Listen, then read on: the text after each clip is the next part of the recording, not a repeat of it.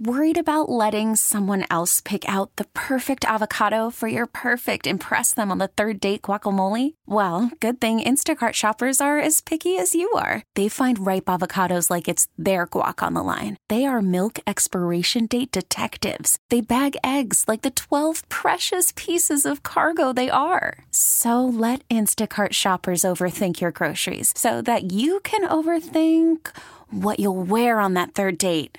Download the Instacart app to get free delivery on your first 3 orders while supplies last. Minimum $10 per order. Additional terms apply. Well, good morning, everybody. This is Bob Salter. Welcome to this middle of July program. Our Fun Fest here on The Fan on Sunday mornings.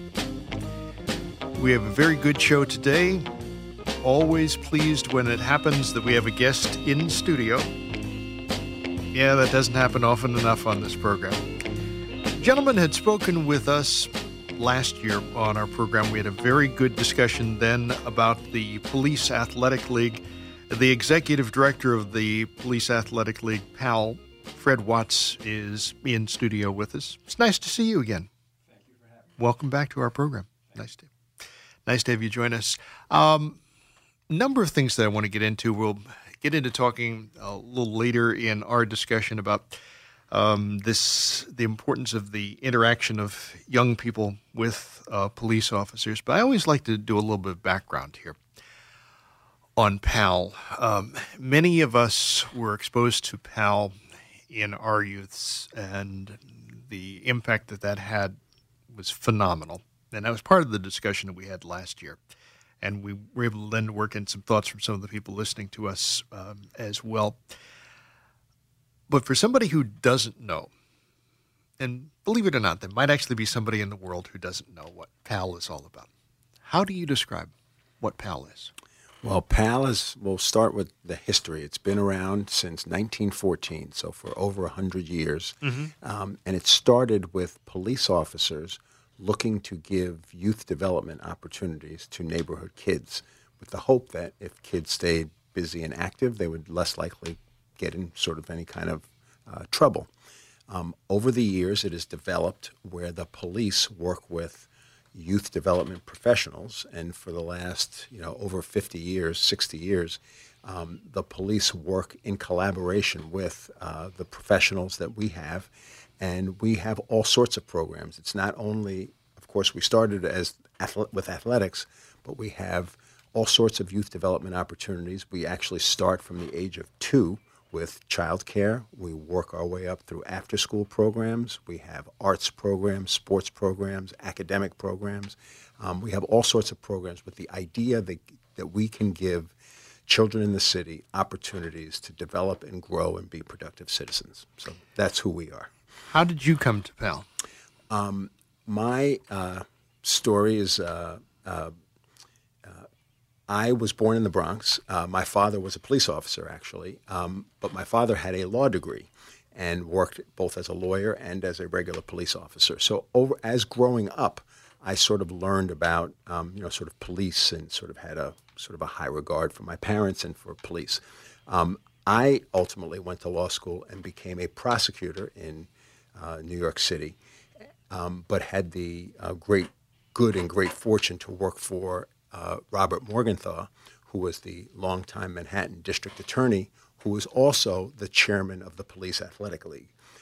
So over the years, with both my professional background and my personal background, I became very interested in youth development opportunities and sort of merging the law enforcement with youth development. So it's sort of not an accident that after 30 years as a prosecutor and looking for another opportunity, I was fortunate enough to be able to work with the Police Athletic League. And how has it been?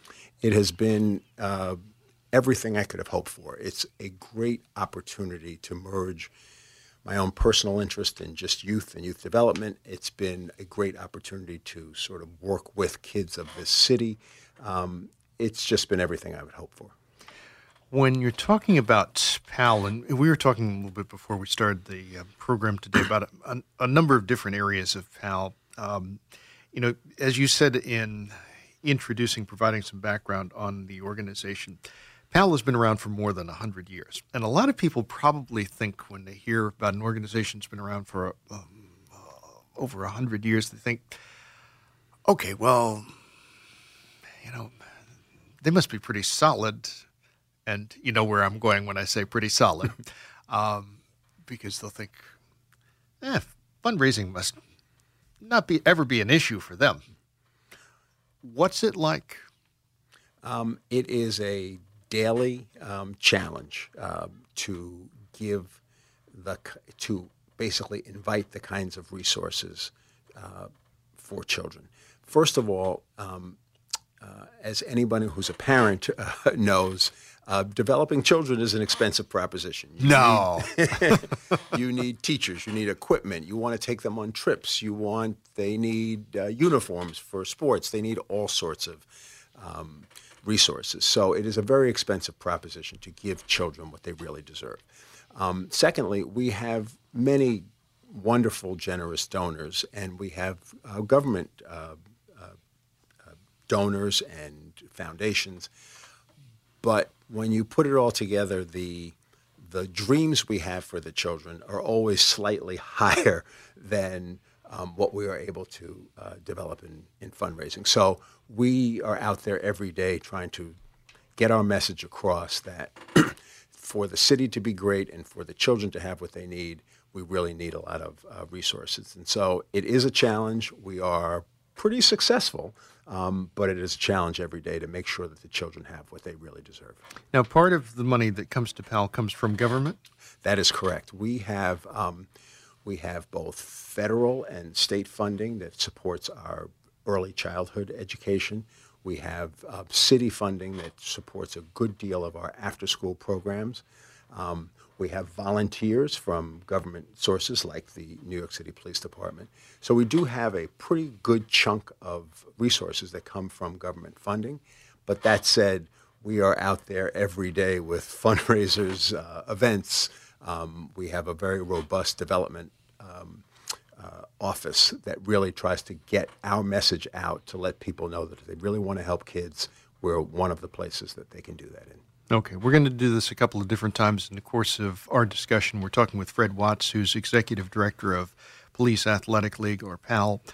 What's a way for people who are listening to our discussion today who may want more information on PAL, or maybe you've touched somebody's heart or will over the course of this hour, they want to donate, become involved?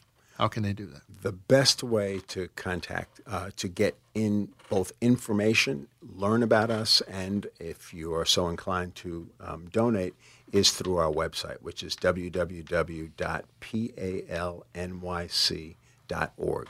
If you go onto that website, you will learn the types of programs we do, opportunities to give to PAL. You can also have sort of connections to Facebook pages, YouTube channel to sort of see sort of the kids in action is another great opportunity to sort of learn more about us, become inspired, I think, by the work our staff does.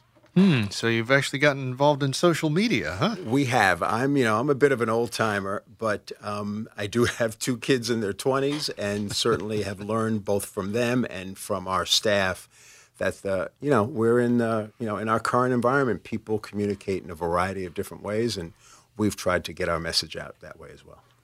WFAN's toll-free line, 877-337-6666. It's brought to you by Mohegan Sun. Unlimited possibilities await you at Mohegan Sun. Plan your stay at mohegansun.com. You want to join our discussion, you can. 877-337-6666. That's our phone number here at WFAN. We're talking with Fred Watts, who's Executive Director of PAL, Police Athletic League. I'll tell you what, let's go to the phone. Go to Eric in Bayville. Eric, good morning. Welcome to the Fan. I just want to say the PAL League is one of the best things that Long Island and the metro area has had. I'm a lacrosse player. I would say about 1993, I played lacrosse for PAL League until about 1998. I became a all-state lacrosse player. And I just want to say the Police Beloved Association is one of the best gifts that you can give to any kid. Even a good family, bad family, anything that you want to put in. They had police officers being our coaches and directing us through hard times. And that PAL League is so indispensable to young athletes. I just wanted to call and just reiterate that point. I want to thank you for sharing that with us as well, and certainly thanks for joining us on the phone too, Eric.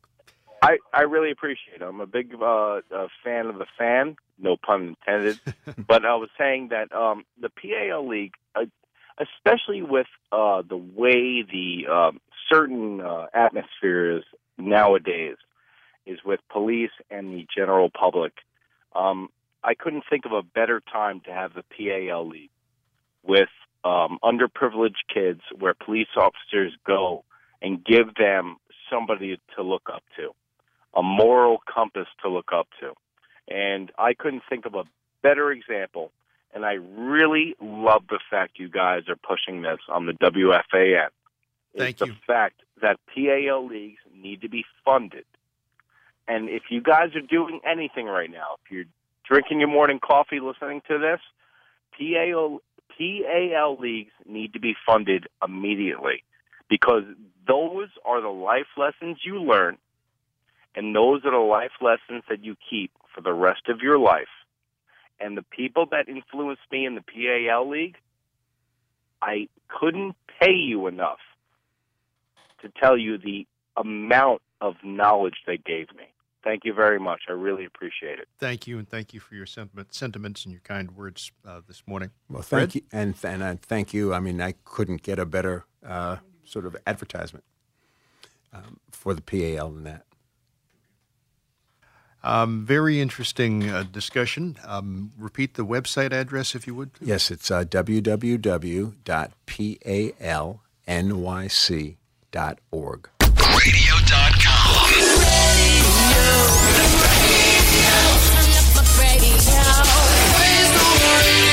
Radio.com. I'm Bob Salter. We're in a discussion about the work of PAL Police Athletic League.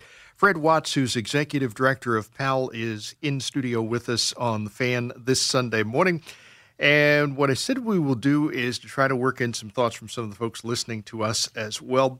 We'll get back to the phones in just a second. But one of the things that I mentioned in the beginning of this discussion, and this in a way kind of ties into the comments that were coming from our first caller this morning, Eric from Bayville.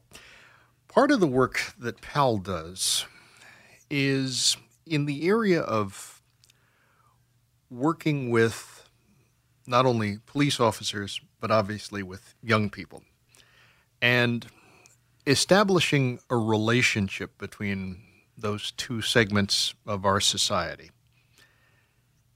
In 2018, what's that like? Well, it's one of the most important aspects of what we do.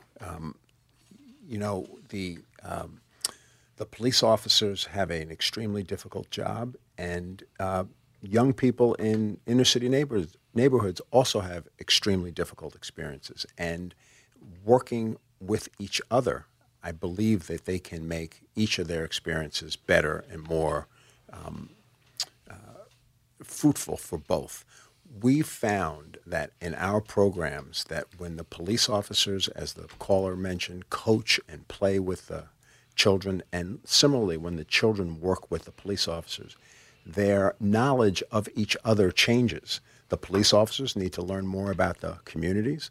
The children need to learn more about the adults and the police officers in their community. And when they work and play with each other, we have done a lot of studies, and we've sort of found that the police have a completely improved relationship with the community, and similarly the children, the teens often, have much improved relationships with the officers, and that makes for a more sort of meaningful relationship in the communities, a safer relationship in the communities, and that's really one of the more important parts of what we do.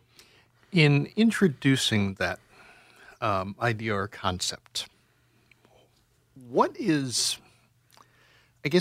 What is the initial reaction to that from both parties? And I think the initial reaction is one of skepticism, one of not, discomfort. Excuse me. We found one of our programs we call Operation Conversation Cops and Kids. In other words, police officers and teens literally sit in a circle, and through mediation and role play, they get to express themselves to the others. When that we found, and we've done many, many of those sessions, what we found is in the beginning, the police are very skeptical. They not comfortable being there, and the teens are not comfortable being there. There's concern. But as the sessions grow and as the groups get to know each other, we have found that there's a real improved understanding. And that improved understanding results in improved communication, which results in sort of just better experiences. So it starts off a little rocky. It typically ends up in a very positive experience. In fact, we did a specific survey of our teens. 93% of the teens that participated in the Cops and Kids program improved their relationship with the police. And 100% of the police improved their relationships with the local teens. So we believe it works, and we've seen the evidence of that. But it starts off a little slow, but it's a meaningful experience. And is that something that you're also working to get the word out about? Because so very often we hear about the focus is on the negative. The focus is on the things that don't work, the discord. We try hard, but we also try to be honest. I mean, I, as an African-American man, and my father was an African-American man who worked as a police officer in New York City, I am very conscious of some of the challenges that police and community have had. There have been some episodes that are extremely regrettable and difficult. But the goal is to start from those experiences, be honest about those experiences, but to look to ways to improve those experiences. And to me, it's very simple. If your experience with a police officer, your first experience, can be a reasonable and positive one, the experiences that follow will often be safer, reasonable ones. If you have a negative experience with a police officer as a child or as a youth, you're likely going to develop negative experiences. So it's the responsibility of both parties, the police and the community, to really try to understand each other and try to make those initial experiences positive, because I think future positive experiences will flow from that. But it is difficult, and it is hard, honest work, but I think it can be very meaningful work. Is one of the outcomes of the conversations as well interest on the part of the young people who participate in areas of law enforcement as careers? We have found that our experiences probably are what you might expect. The children in some of the neighborhoods where we are, the last thing they want to do is be a police officer. They sort of view it as the thing that you don't want to be. But as they get exposed to the police officers, they realize that many of these police officers grew up in the very neighborhoods and the very same public housing that they grew up in. And they had some of the very same challenges. They like the same music. They like the same sports teams. They start to realize that they have more in common with many of the officers. And then they see what the positives are that the officer can bring to that community. And what we have found is we have encouraged kids both to stay in school, to get involved in the Explorers program in the NYPD and other programs where they actually really feel like being a police officer or being in law enforcement, they can contribute to their community.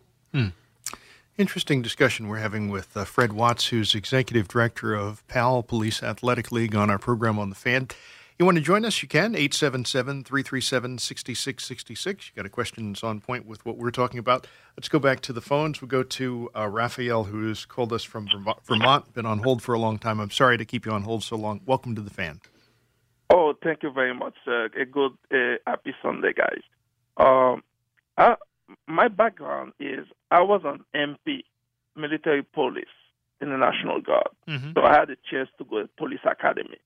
I'm not even going to talk about police brutality because it's not really, everybody's talking about that. It's not my thing. But your program, one thing that is really important is what are you going to do about the police has to realize there is a problem because the youth, they're not going to trust you if the institution is flawed. Like, take, for instance, what happened in Georgia this week when two police officers, and it's not a black woman, it's a white woman, when these two police officers decide to flip a coin to determine if they're going to make an arrest. Is there a time when you people start talking about, like, listen, there's something wrong about that institution because how come two police officers can make such a bad judgment? And don't tell me it's a fringe element. It's becoming too many cases. And if you guys do not accept it, something is utterly wrong.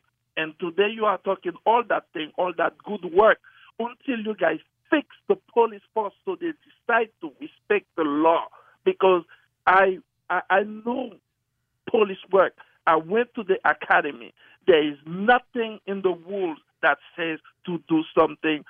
So it's not making sense. And nobody wants to approach it saying, enough, gents, we don't do stuff like that. We're going to decide to start following the law to the way, the SOP, the way we're supposed to do those things. Okay. I'll let you expand on that. All right. Thank you. We'll let you, Fred, respond on air. Now, this gets us into an interesting area. I'll let you respond. Well, when I listen to Raphael speak, the thing that strikes me is institutions versus individuals. Mm-hmm. So, yes, there are institutions. My experience with the New York City Police Department, especially over the last several years where I've been involved in the Police Athletic League, is that they have tried very hard, that the institution, through its training and through its recruitment, tries hard to set the officers on the correct course.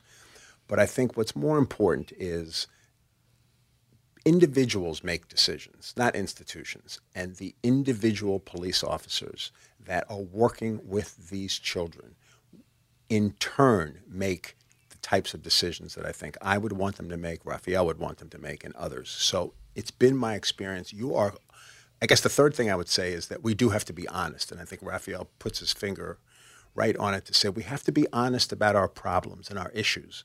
But we also have to embrace the fact that the individuals, these are police officers that are, rather than going home and spending time with their friends or their kids, are spending time with kids in the community. Those individuals are the ones that are making the decisions on the street. They are good individuals that have given them of themselves. And I think that when we develop those individuals, those police officers and those kids, we really have a better community. I think that's what's most important. When we talk about the work of HAL, one of the things that I wanted to touch upon as well is to talk not only just about the programs that you do, which are numerous, but what kind of facilities are you working with? We have an array of facilities. Some of them are actually quite impressive. We have, first of all, we are in all 5 boroughs of New York City. We have a blend of, we are co-located in public schools and in public housing facilities, community centers in those facilities. So that gets you into the real heart of communities. Correct. Okay. So we do that. And we also have, over the years, have developed individual, so for example, I'll give an example. In South Jamaica, Queens, the High School of Law Enforcement is appended to a PAL facility. So we have a sort of a fairly new, it's maybe 15 or 20 years old, facility that has a gym and classrooms, cafeteria, and so forth. And we have facilities like that in Queens, Brooklyn, a couple in Manhattan, a couple in the Bronx. So our facilities are facilities we maintain ourselves or have developed, or facilities where we're co-located in schools or NYCHA facilities. And in operating those facilities, because this goes back to what we were talking about with fundraising, okay? I guess how much does that factor into what you're able to do with the monies that you raise? Well, we have, so in many of these facilities, we have good educational resources. So in other words, we have large gymnasiums, we have good classrooms, cooking facilities for both feeding the kids after school as well as teaching cooking classes and so forth, computer labs. So we try to give a full range of educational experience to those kids. But we have probably 30 to 35 facilities throughout the city that we are in, and we're serving probably close to 30,000 children. So when you add the number of facilities throughout the city and the number of children we're serving, we desire a lot of resources. And again, it comes down to our dreams for these kids are the same dreams we have, quite frankly, for my own kids. I want them to be happy, well-educated, involved in healthy activities, and go on, finish high school, and go to college. That's our dream for these kids. And those dreams, as we learn in our own personal lives, take a lot of resources. And we do our best to raise as many resources as possible, encourage as many people as possible to get involved, to give these kids the opportunities they deserve.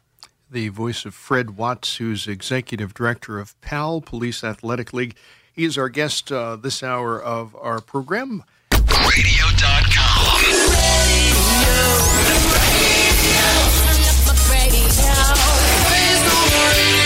Radio.com. I'm Bob Salter. We're in discussion with Fred Watts, who's executive director of PAL, Police Athletic League. He's in studio with us on our program this morning. We've covered an awful lot. We got more to get to.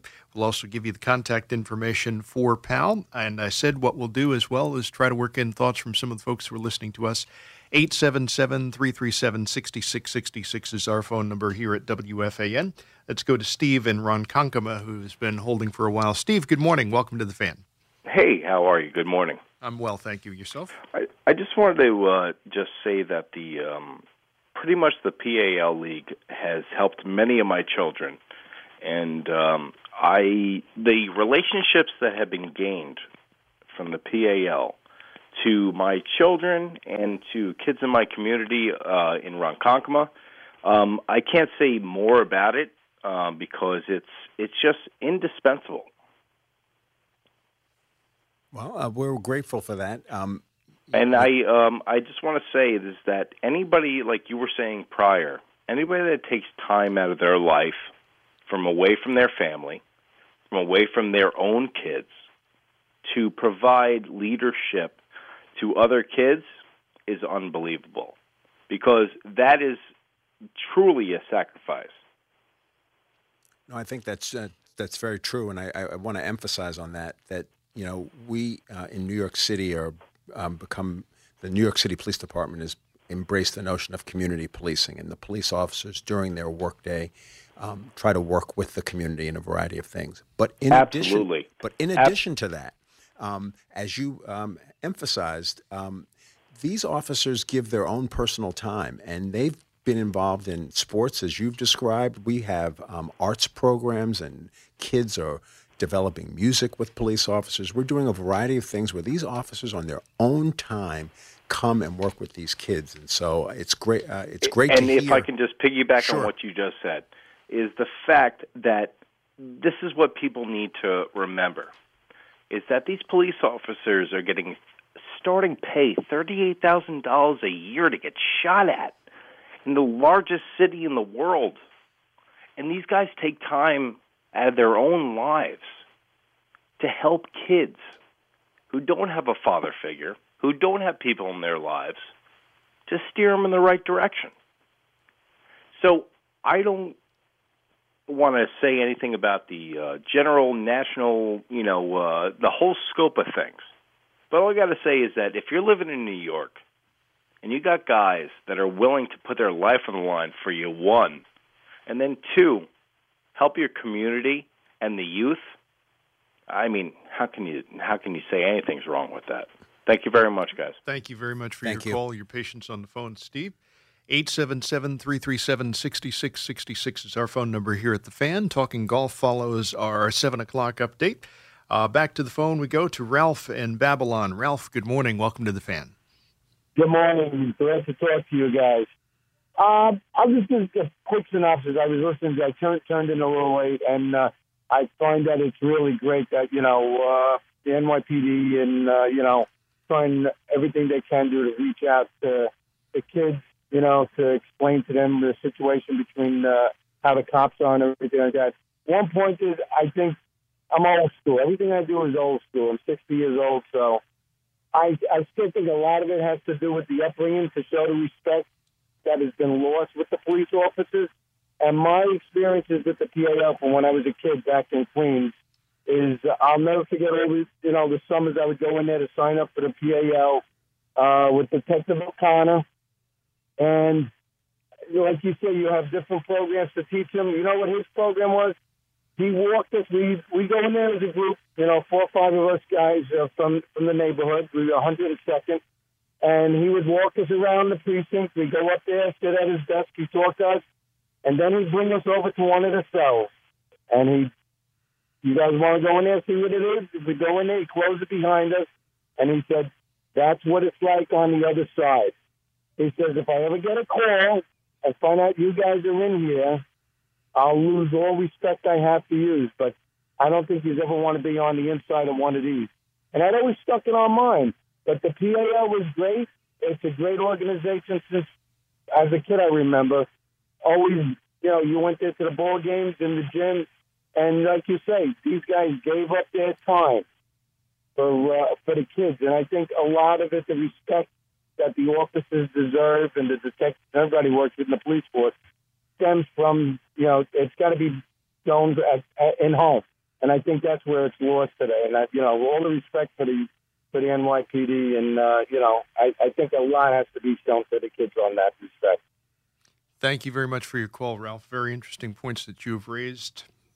Yes, I completely agree. And I would just add that when you talk about, people's, the relationships they have in their home and how that reflects on the police officers, we try, where possible, to bring that, not only the child, but their parents into our PAL centers through parent engagement programs. So I think you're right that I think a lot of the respect that you learn for the police and others in your community comes from your home upbringing, and we hope that we can at least try to add the parents as part of our programming as well, where possible. When you do that, what's that experience like? Well, it's generally one of the things that sort of the simple truths that I guess I've learned in this job is that parents want the same thing for their kids, no matter where they live. So if you are from the South Bronx or you're from Scarsdale, you want your kids to have a fun and meaningful experience in school and outside. And so I feel that when the parents come, sure, they may have their own experiences with life, with police and others, but what they really focus on is getting the best for their kids. So when we focus on the kids and getting the best for the kids, our experience usually works out pretty well because the parents want for their kids the same thing we all want for our kids. And so I think like we talked about before, it may start out a little rocky, but if we focus on what's important, which is the development of the children, it usually works out pretty well. One thing we have not talked about, and that's who does the work of PAL?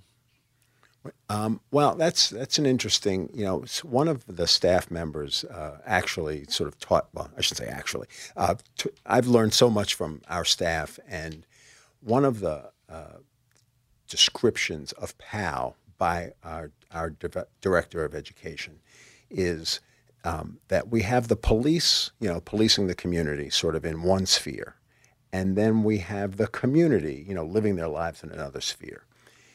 What PAL does is bring those two spheres, provides the space and the place where the police and the community can come together. That space, though, has to be run, if you will, by educators. We have teachers and group leaders and coaches, and we have a new acting program that's been developed. So we have Really? We do have a really wonderful program. One of our board members is Tony Danza, who's a world-renowned actor, and he has been very passionate about developing this acting program. We've got staff from various, consultants from various. Whether it's this acting is something I know less about, but in the area of improvisation and speaking and expressing yourself, we work with children, and we've had wonderful experiences with those kids in that program. And again, these programs are not the goal is to use those programs for greater things in life. So yes, the kids come and they participate in the acting program, but they also learn how to express themselves. They gain self-confidence. And then they start going on college tours and they get involved in their schools. And we've had some really great results with children both traveling. We had a group of these kids actually went to China last summer, and they had the time of their lives learning about things that they would typically not have experienced but for the programs they were exposed to. So the work of PAL, we've talked a lot about the police officers, and they are key to what we do, but it is supported and created by the professionals in the teaching and sports and arts, STEM education that really creates the sort of underpinning of all the programs that PAL does. Mm. And when you're talking about your staffing, what are we talking about in terms of, let's say, people who are working full-time versus those who are more seasonal or part-time? So we have, in total, when you add all staff, we have close to 1,000 staff members that are either working in our summer camps, play streets, after-school programs throughout the year. Many of them are seasonal or part-time. We have full-time staff, about 120 people that are primarily, they're everything from, sort of accountants to HR professionals to fundraisers, and also the full-time sort of educational staff that is spread out throughout the 5 boroughs. So we are employing a lot of people to serve close to 30,000 children throughout the city. Play streets, what exactly are they?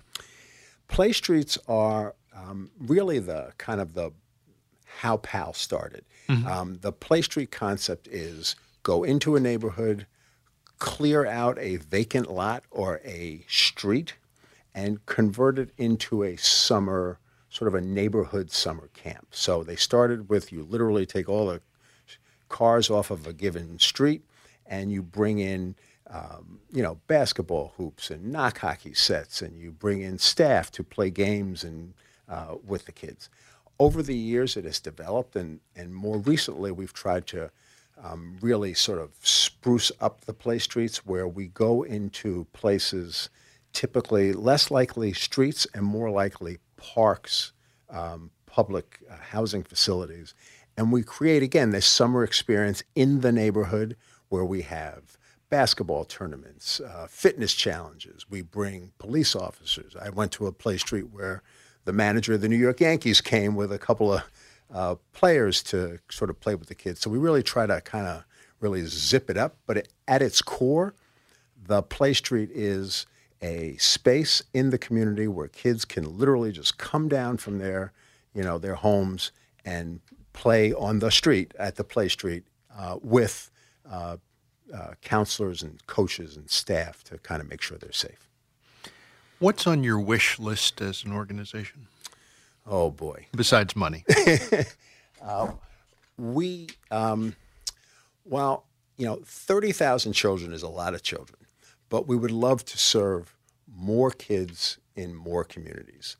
I think on a wish list, and it sounds sort of modest, but again, it's not really, is to really expand the hours and the opportunities for kids. So in other words, we have, we're typically open 6 days a week, but it would be great to have more later hours, more opportunities for kids to have a safe place to go.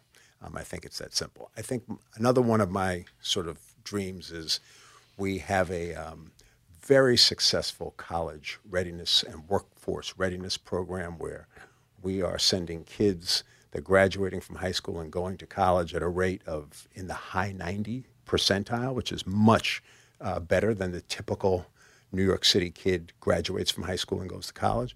But we're serving maybe somewhere between 50 and 100 kids in a given funding cycle. And it would be great to really expand that program, to have it in all 5 boroughs and to have hundreds and hundreds of kids participating in our programs and getting them out of high school and getting them to go to college. So those are a couple of more access to our facilities through longer hours, more development of our teenagers to graduate from high school and go to college and be prepared for good jobs in the city. Those are some of our dreams. Would you like to expand programs as well? Well, I was in driving in this morning. I heard somebody talking about a company, and I think that they were describing an airline in the same way I think of POW, which is I am most interested in doing really well what we do than doing more of what we do. I think we do we have a very wide breadth of programming, and I'm pretty comfortable that we provide kids the array of opportunities and programs. I would love them to be deeper and richer and serve more kids. So I don't have my eye on doing different things. I have my eye on doing what we do as well as we possibly can. What are you doing with kids in terms of broadcasting, by the way?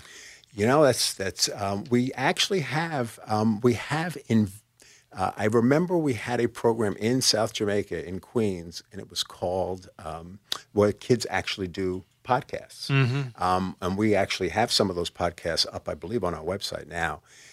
So we do have we don't have citywide, but I know in various centers, we do have kids creating. We actually have some filmmaking class that was funded by the Special Narcotics Prosecutor. We have creating public service announcements that were also funded by law enforcement, and we've done some podcasts with kids who do interview. I actually saw them do they were interviewing themselves about particular topics. And as I'm sure you know better than I, the notion of broadcasting, not only the technology of it, but just the ability to express yourself and ask questions and learn about the world around you is a very valuable learning tool. And we've tried to do that in some of our centers. Okay. I may have some ideas on that. Too, we'll take you up on them. All right. Okay. That very interesting discussion with Fred Watts, who's Executive Director of Police Athletic League. Website again? www.palnyc.org. Thank you very much. Certainly good luck with the work of PAL. Well, thank you for having me. This episode is brought to you by Progressive Insurance. Whether you love true crime or comedy, celebrity interviews or news, you call the shots on what's in your podcast queue. And guess what? Now you can call them on your auto insurance too with the Name Your Price tool from Progressive. It works just the way it sounds. You tell Progressive how much you want to pay for car insurance, and they'll show you coverage options that fit your budget.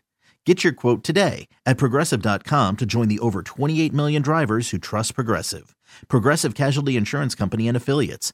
Price and coverage match limited by state law.